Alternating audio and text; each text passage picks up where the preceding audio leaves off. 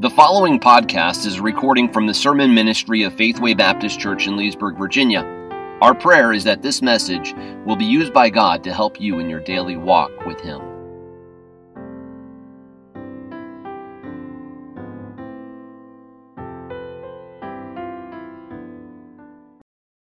If you have your Bibles this morning, I'd like you to turn to the book of Deuteronomy. Now, we finished up, if you were with us last week, we wrapped up the book of Isaiah, and I know that I went through that really fast. In fact, there was about 10 of you who asked for a copy of my sermon notes. That way you could go back and kind of follow along with where we were at on that. And so if you'd like a copy from last week, let me know. I'll definitely send you those verses so you can follow along.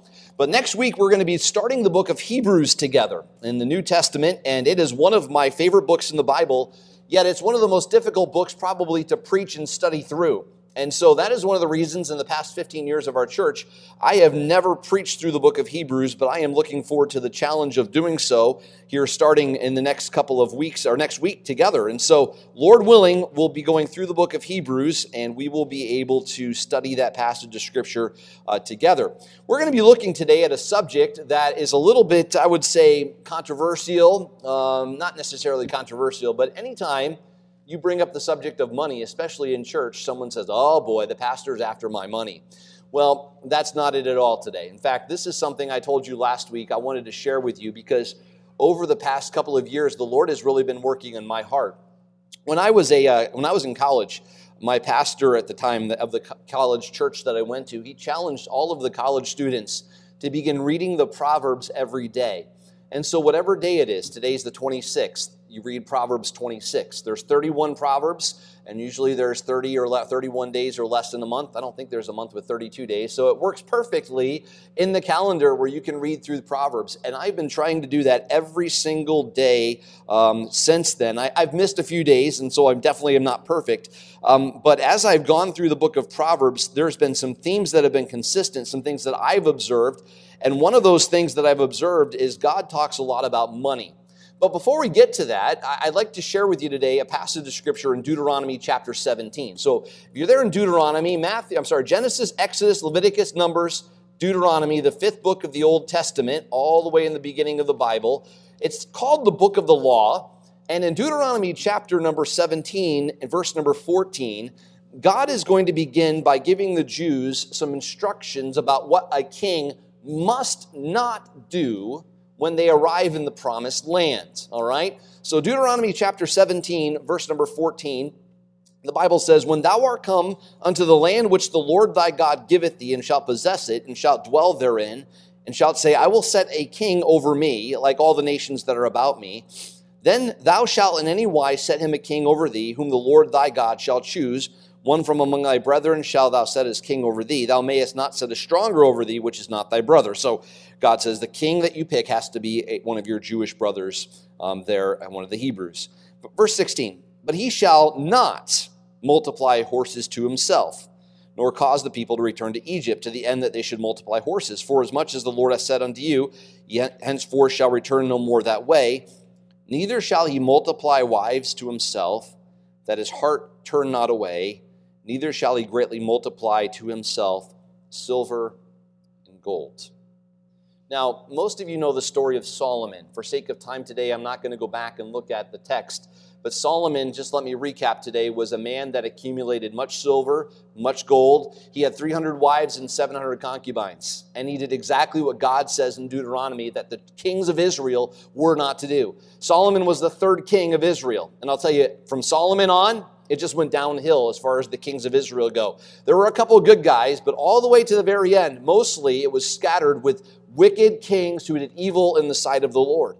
And so when you know Solomon's story, these verses in Deuteronomy are the opposite of what a king should do, especially the last part of that verse. Neither shall he greatly multiply to himself silver and gold.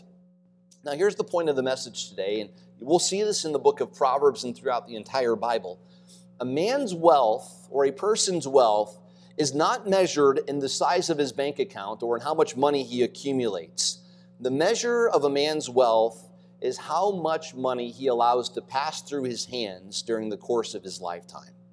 Now, when you understand the Bible and you understand Proverbs, we'll see today that that is what God says, and God's word is very clear. You accumulate money and things and possessions for yourself. At the very end, where do they go? They go to kids who don't appreciate it, or the government comes in and they confiscate half of it. The goal of the Christian, we'll see from the Bible, is not to accumulate wealth. There's a reason why the kings of Israel were told not to hold on to money. There's a reason why, and we'll see that here in the Bible today.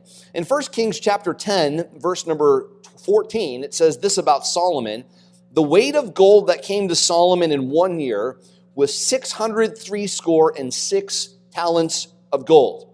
All right, you can do the math this morning if you want to. 1 talent in the Old Testament verbiage here was 75 pounds. Well, this is a ton of gold. In fact, it's more than a ton of gold.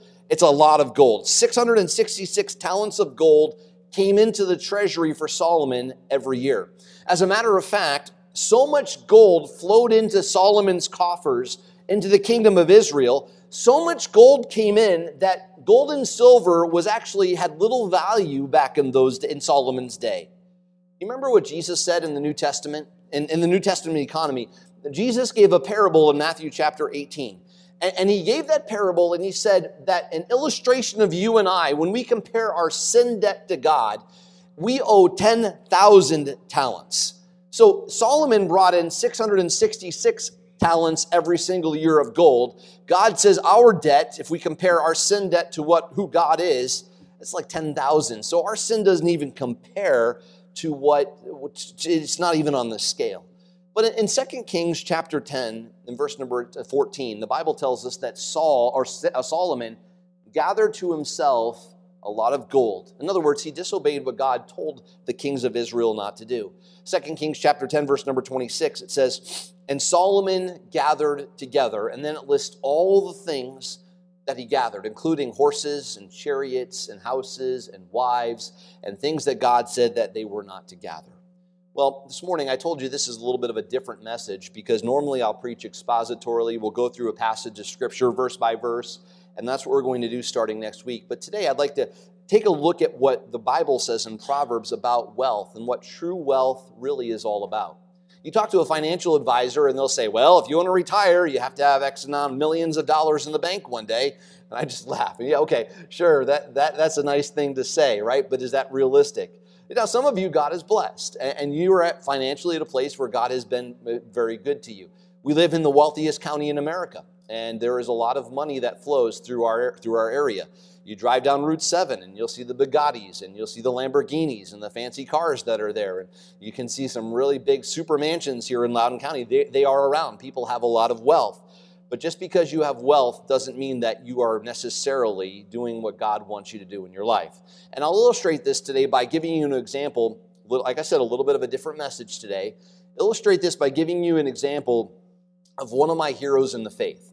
It's a man by the name of George Mueller. I think, Bruce, you and I have the same appreciation for George Mueller, don't we?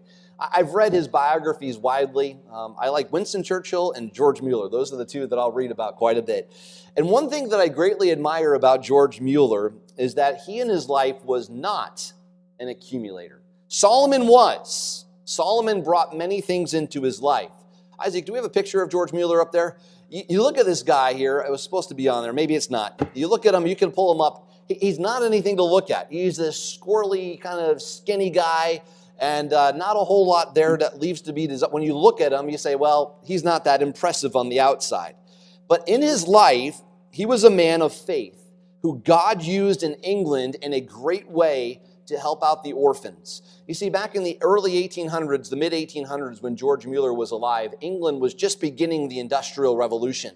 And there were a lot of kids that would run the streets, a lot of orphans, and they would be the ones that were the coal sort of chimney sweeps, and they would run around and steal things. And there was really no guidance. There was no public, there was not like an adoption process or foster care thing that we have in America today. There was nothing for the orphans. They were left on their own. And George Mueller, being a man of God, a man of faith, saw the great need for these orphans to have a place that they could call home. And so he and his wife felt led by God to start an orphanage, to minister to them, to share the gospel, but also to meet their needs. And every day, George Mueller would get on his knees and he would beg God for bread. You know, if you and I were to go open up an orphanage today, and we were to go to the bank and we were to say, well, we want to do this, they would say, okay, show us a business plan. Do you know what George Mueller's business plan was? Let me get on my knees and let me pray and ask God to bring in money. He said, well, that doesn't sound like a very good business plan. No, on the surface it doesn't. But George Mueller had something incredible in his life, something that I pray that I have more of, and that is faith. Every day he would get on his knees and pray, and God would meet his needs. In 64 years of ministry, he cared for 10,029 orphans. Can you imagine having 10,029 children? I got 3 kids. That's a lot of kids, right? But that's 10,000 children that not only that you feed and you care for and clothe, but you would educate them as well. Now, someone told me the other day that they were thinking about sending their kid to Georgetown. I looked up how much Georgetown costs to go there for 4 years. It's over $350,000 for 4 years. That's crazy. Imagine having to pay for 10,000 kids their education. That's an awful lot of money. And he did. Well, God did. And maybe he didn't send them to an Ivy League school, right? But he fed them and he clothed them and he cared for them. And most importantly, he and his wife, they ministered the gospel of Jesus Christ to them. George Mueller, in his lifetime, had over 1.5 million pounds given to his ministry. Now, follow with me here today.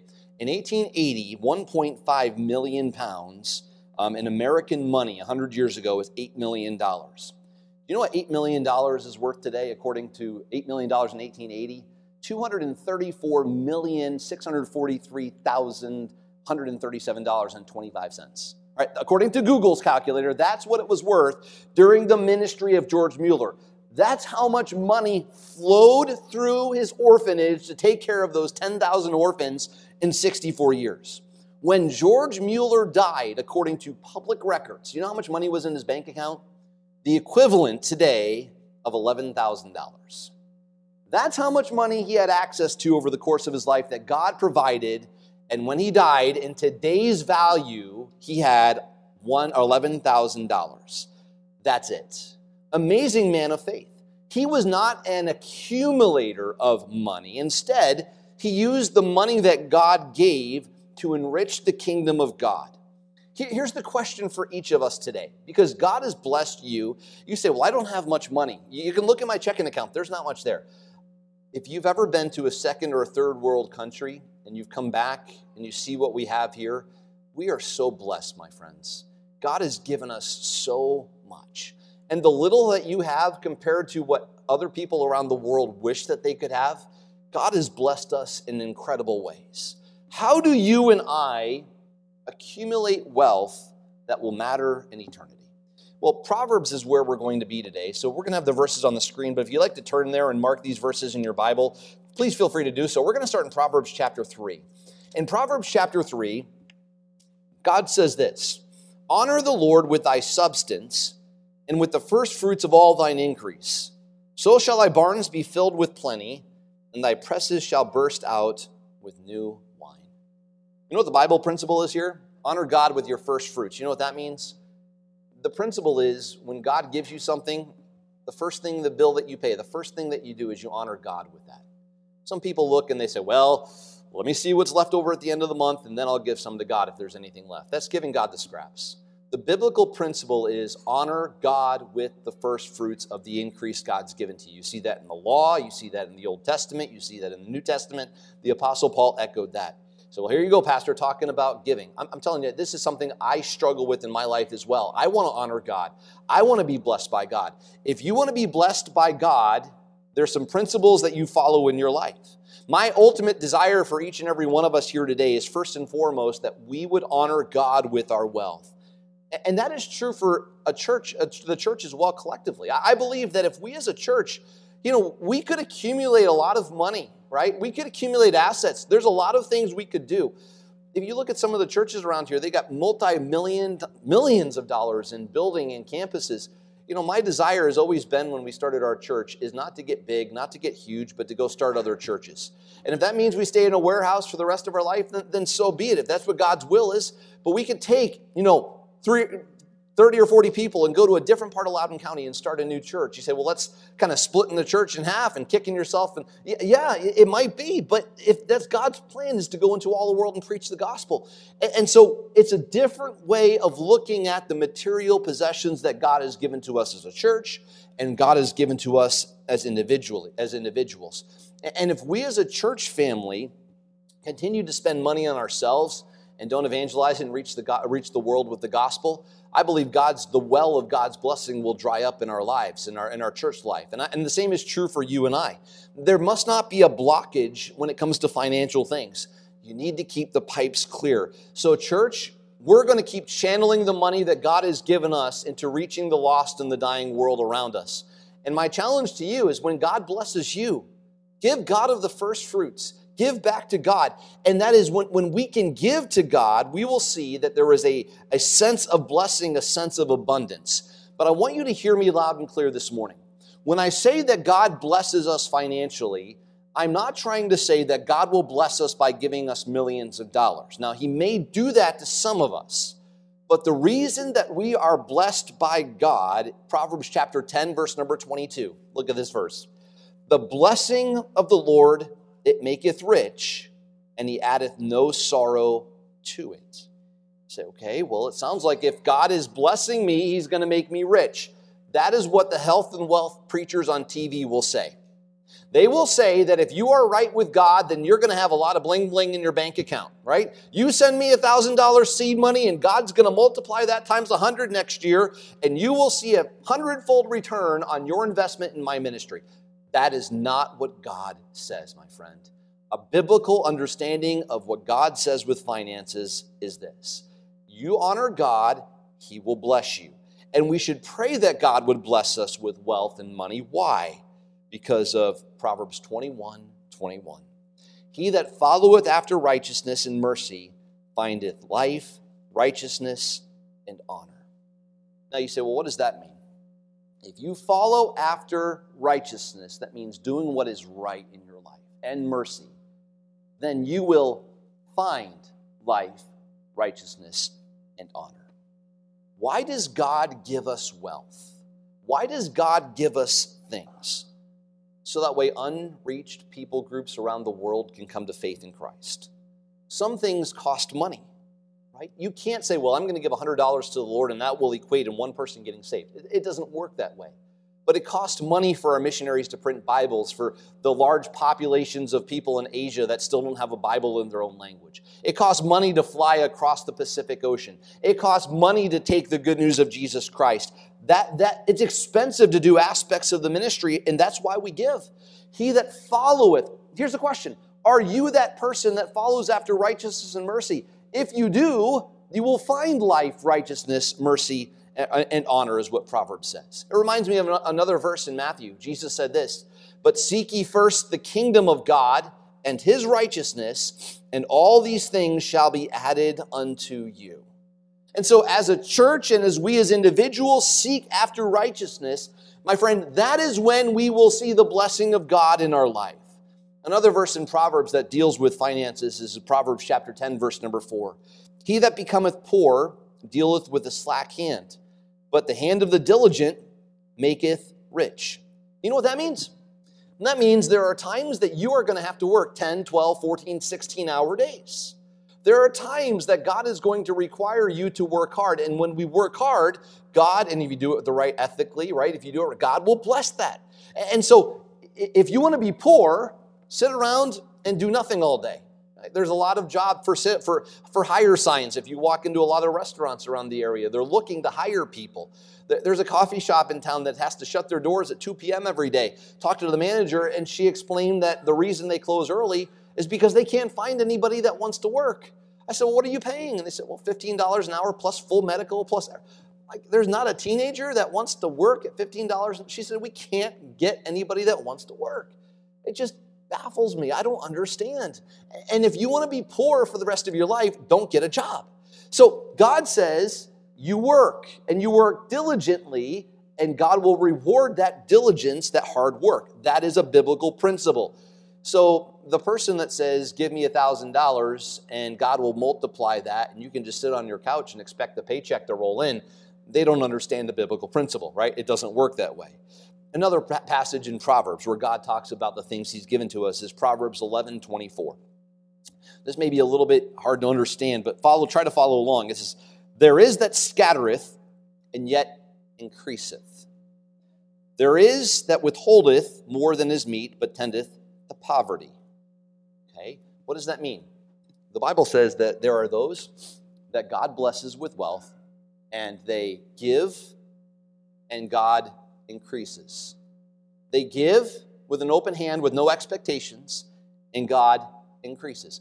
But there is he that is a Scrooge, right, that withholdeth more than is meet, but tendeth to poverty.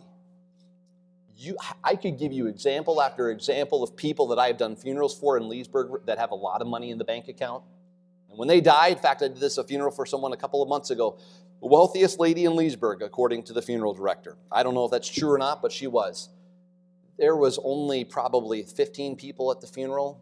Her son that lived way out west didn't even make the trip back to say goodbye to mom. Why? Because money divided that family.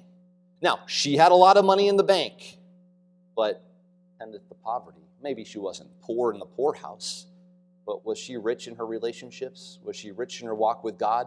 No. There is something intangible about giving that I can never explain to you. You have to give to understand.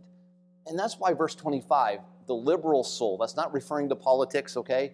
It's referring to those that give, right? That just give. The liberal soul shall be made fat.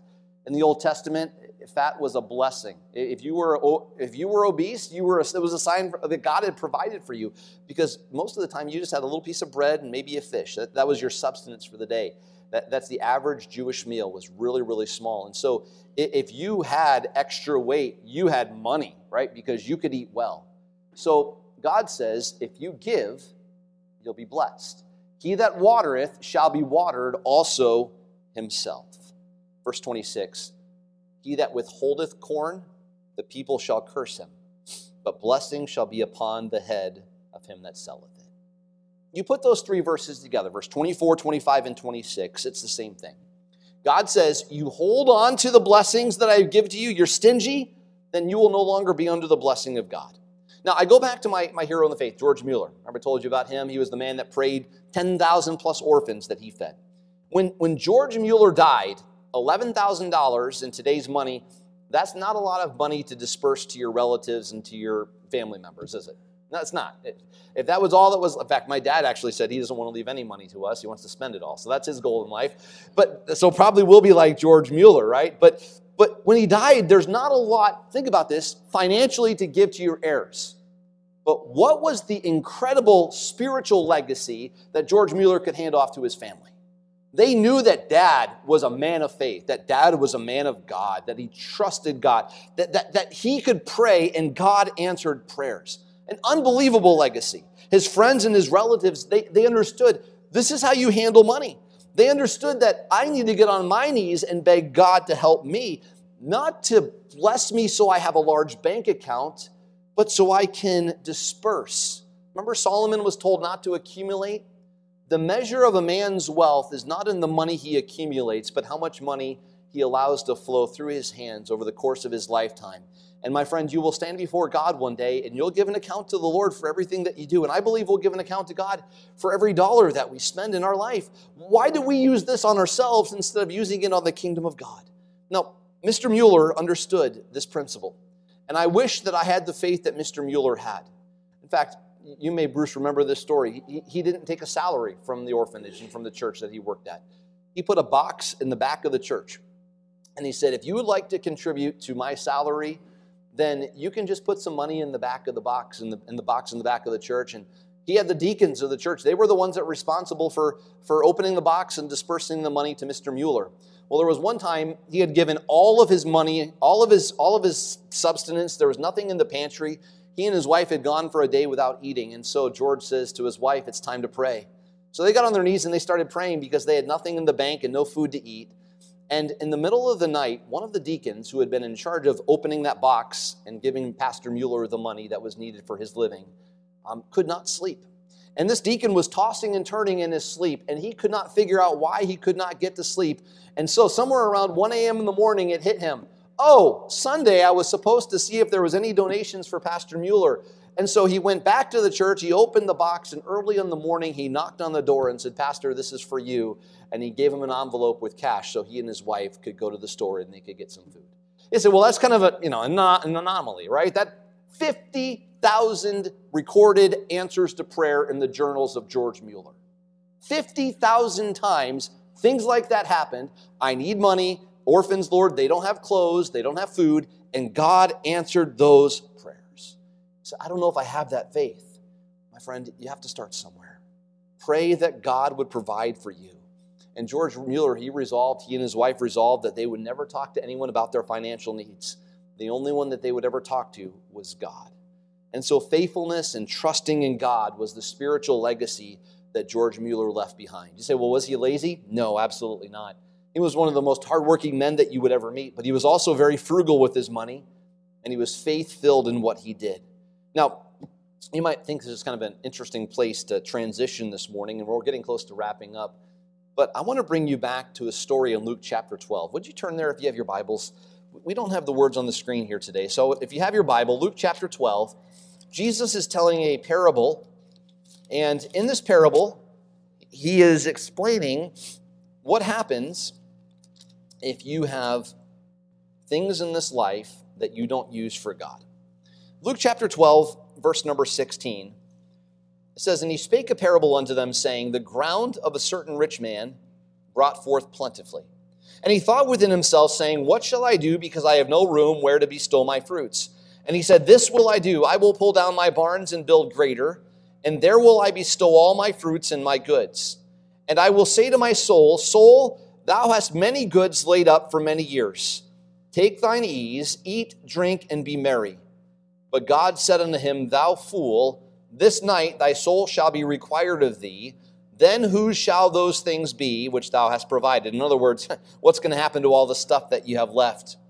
So is he that layeth up treasure for himself and is not rich towards God. What happened in Luke chapter 12?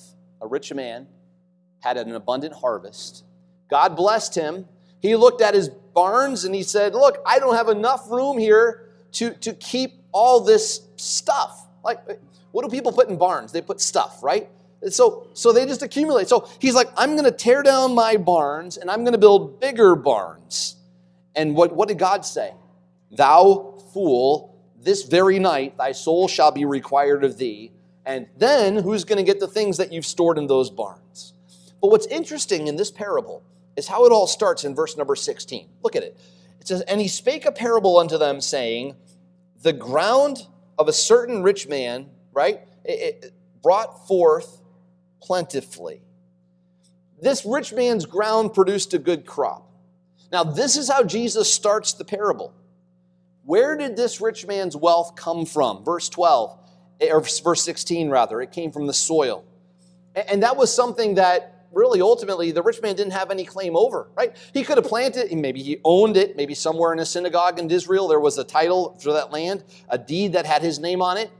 But really he didn't own the land, that God gave him that. The rich man had no claim over what the soil would produce. He could throw the seed out there. But really, ultimately, back in those days, water fell from heaven and would water the crops. If the water didn't come, you would not have an abundant crop. And so here is the rich man who really had no control over his harvest, and yet he is boasting in himself and saying, Look what I did. This is what I accomplished. Where did his wealth come from? It really wasn't his, it was God's.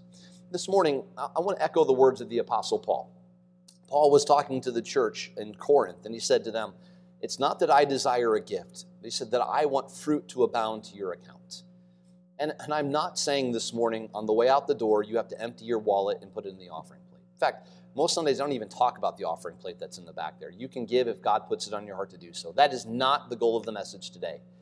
The goal of the message, like the Apostle Paul says, is I want fruit to abound on your account. The end of chapter 12, the end of the parable in verse 21, if you're still in Luke 12, So is he that layeth up treasure for himself and is not rich towards God. My friend, the measure of a man's wealth is not how much money he accumulates at the end of his life, but it's how much money he allows God to flow through in his life to serve others and serve the community and take the gospel to the uttermost part of the world. And I guess what I'm saying this morning is I want us to be faithful like George Mueller. I don't want us to be accumulators. I want us to be open-handed. I want us to be channels that God can use, clear pipes, so to speak, to allow money to flow through us as individuals and then as a church, right, to build the kingdom of God. George Mueller was a man of incredible faith. I'm going to close with a story about him. Like I told you, a little bit different message today, right? But I'm going to close with a story about him because I admire him so much. Basically, what happened was, for many, many years, George Mueller trusted God. And he had been trusting God for the day-to-day needs of his orphanage now. At one time, he had 2,500 orphans living in his orphanages at one given time. And again, this is a man who could have gone to the King of England and raised funds, right? But he didn't. He never solicited funds from any church members or anybody at all. If God wants to put a burden on somebody's heart, they would give. And just by faith, he trusted God for their needs. As I mentioned, 50,000 plus answers to prayer in his journals he recorded. He would say, we prayed for X and God provided X. He did it for us time and time and time and time again. In fact, one time he tells the story of how the orphanage, they needed some milk and some bread, and they didn't have anything, and the orphans were going to be without food. And so George Mueller showed up at breakfast, and the cook said, we have nothing in the pantry. We can't serve anybody this morning breakfast. They're all going to go hungry. So George Mueller gathered all the kids together, and he said, let's pray. And as he was praying for food that God would provide, there was a knock on the door. And apparently, the milkman broke an axle just outside the door. And he said, if I don't get rid of this milk today, it's all going to spoil. Do you know anybody that could use, gallons and gallons of milk? And George Mueller said, absolutely, praise the Lord. Now, if I were a taxi driver or driving some sort of like a business like that, I wouldn't want to go anywhere near that orphanage after something like that happening, right? No, don't go near that orphanage. You're going to lose your load. It's not going to be worth it for you. Not going to make any sense financially. But Mueller trusted in God.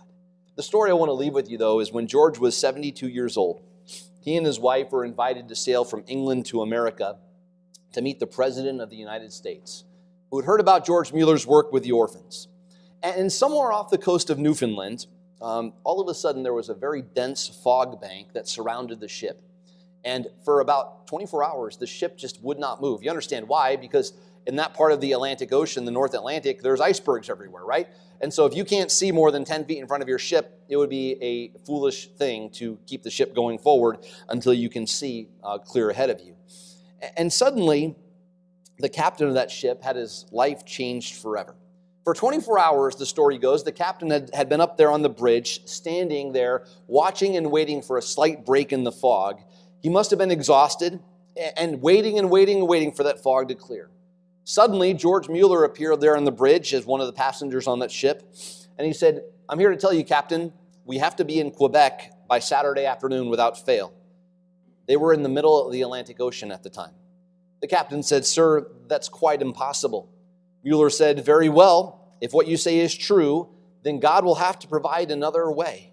He said, in 52 years, I've never missed an appointment, and I'm not going to miss this one. The captain looked at George and said, in his mind, he probably didn't say this out loud, but what type of crazy guy is this? Here's this scraggly old guy, 72 years old. What insane asylum did he escape from? Don't you realize how thick the fog bank is and how long we've been sitting here? George Mueller said to the captain, he said, my eye is not on the fog, but it's on the God who controls every circumstance in my life. And then he said, let's pray. And right there on the bridge, he got down on his knees in a simple prayer. Father, I pray that this fog would move so I can get to Quebec by Saturday afternoon. In Jesus' name, amen. Something simple like that. Well, the story goes that the captain began to pray. He probably felt guilty. Here's George praying the fog would be moved, and I didn't pray, so it's my turn to pray. And as he begins to pray, George Mueller puts his hand on his shoulder and squeezes him a little to stop. And he says, first of all, the reason I have you stop is because you don't believe that God will lift the fog. And secondly, he already has. Therefore, there's no need to pray. The captain's eyes were as wide as saucers as he lifted up his eyes and looked, and sure enough, the fog had been lifted. You say that's an anomaly. No, my friend, that is a man who was in touch with God. So could that happen to me? I don't know. Without faith, though, the Bible says in Hebrews, it's impossible to please him. For he that cometh to God must believe that he is, and that he is a rewarder of them that diligently seek him. You say, what happened to the fog? What was going on? Did George Mueller move it? No, Mueller didn't move it. God moved the fog. And George Mueller communicated with his God as his faithful servant, and God answered his prayer. And so when you've been trusting in God and you trust in God, he starts to show you more and more of his will and more of what he wants you to do and more things. Wouldn't you love to see that happen here at Faithway? Wouldn't you love it if we were the type of church that people would just get on their knees and pray that God would answer their prayer? And we say, God, you're sovereign in all things. Please do X, Y, and Z. And God does it. Not because we're kings and we can command God and tell him what to do, but because we have faith in God like George Mueller. George Mueller knew that he wasn't God. He knew that God was king. But because he was communicating with the King of Kings and the Lord of Lords, he prayed effectively in faith, believing that God would answer that prayer. So I bring it back to today. The title of the message is A Warning About Money. And the warning is simply this. I want you to be a Christian that stands before God one day and is able to say, Lord, I faithfully stewarded the resources that you gave me. I didn't hoard things unto myself. I didn't keep things because I wanted to build bigger barns. One day, you're going to die.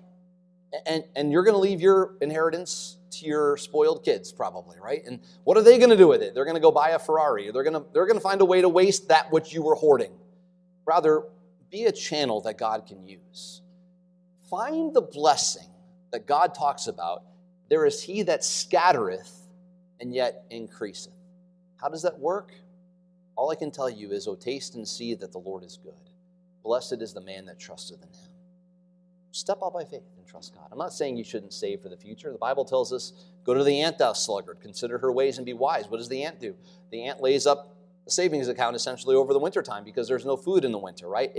So there is that side of being a steward, and that's where you have to listen to the Holy Spirit. How much do we save? How much do we give? I'm not trying to tell you X percentage because the gospel is bigger than 10%. It's not about a percentage of money that we give. It's about being faithful with what God has given to us. It's a matter, can I say this morning, of stewardship. God has given us this life and the things in this life. Will you be an open hand or be a closed fist with the things that God has given to you? Let's pray together. Father, I thank you this morning that you and your word do address this area, this specific topic of the things you've given to us. And I know it can be a difficult, sore subject to talk about because, well, many of us have made things an idol in our lives, and we don't like to think that you tell us there are things to do with the finances you've given to us. But Father, I pray that you would help us to realize that we will all stand before you one day and we'll give an account of the things that you've given to us. And I pray that we be able to not be like that, unlike that fool, the rich fool in the gospel that died the very night that he built his barns and had nothing to account at the end of his life. Father, I pray when we get to heaven, there will be much fruit that abounds to our accounts because we gave to the missions program. We gave to the gospel going forth. We served the greater Loudoun County community. We were able to meet the needs of people all around us. Lord, we thank you for what you have done in the past and over the past 15 years, how you faithfully met the needs of our church. Lord, I pray as the pastor of this church that you would help us not to get so introspectively focused and we just focus here on what we can accomplish in building a bigger church, but Lord, that we would focus on the needs of the world around us. This is Pastor Barney Schwenke from Faithway Baptist Church in Leesburg, Virginia. Thank you so much for taking the time today to listen to the sermon podcast. If there's any way that we can help you in your journey with God, please reach out to us. You can find more information on how to contact us at our website, faithwaybaptistchurch.com. May God continue to bless you as you seek to walk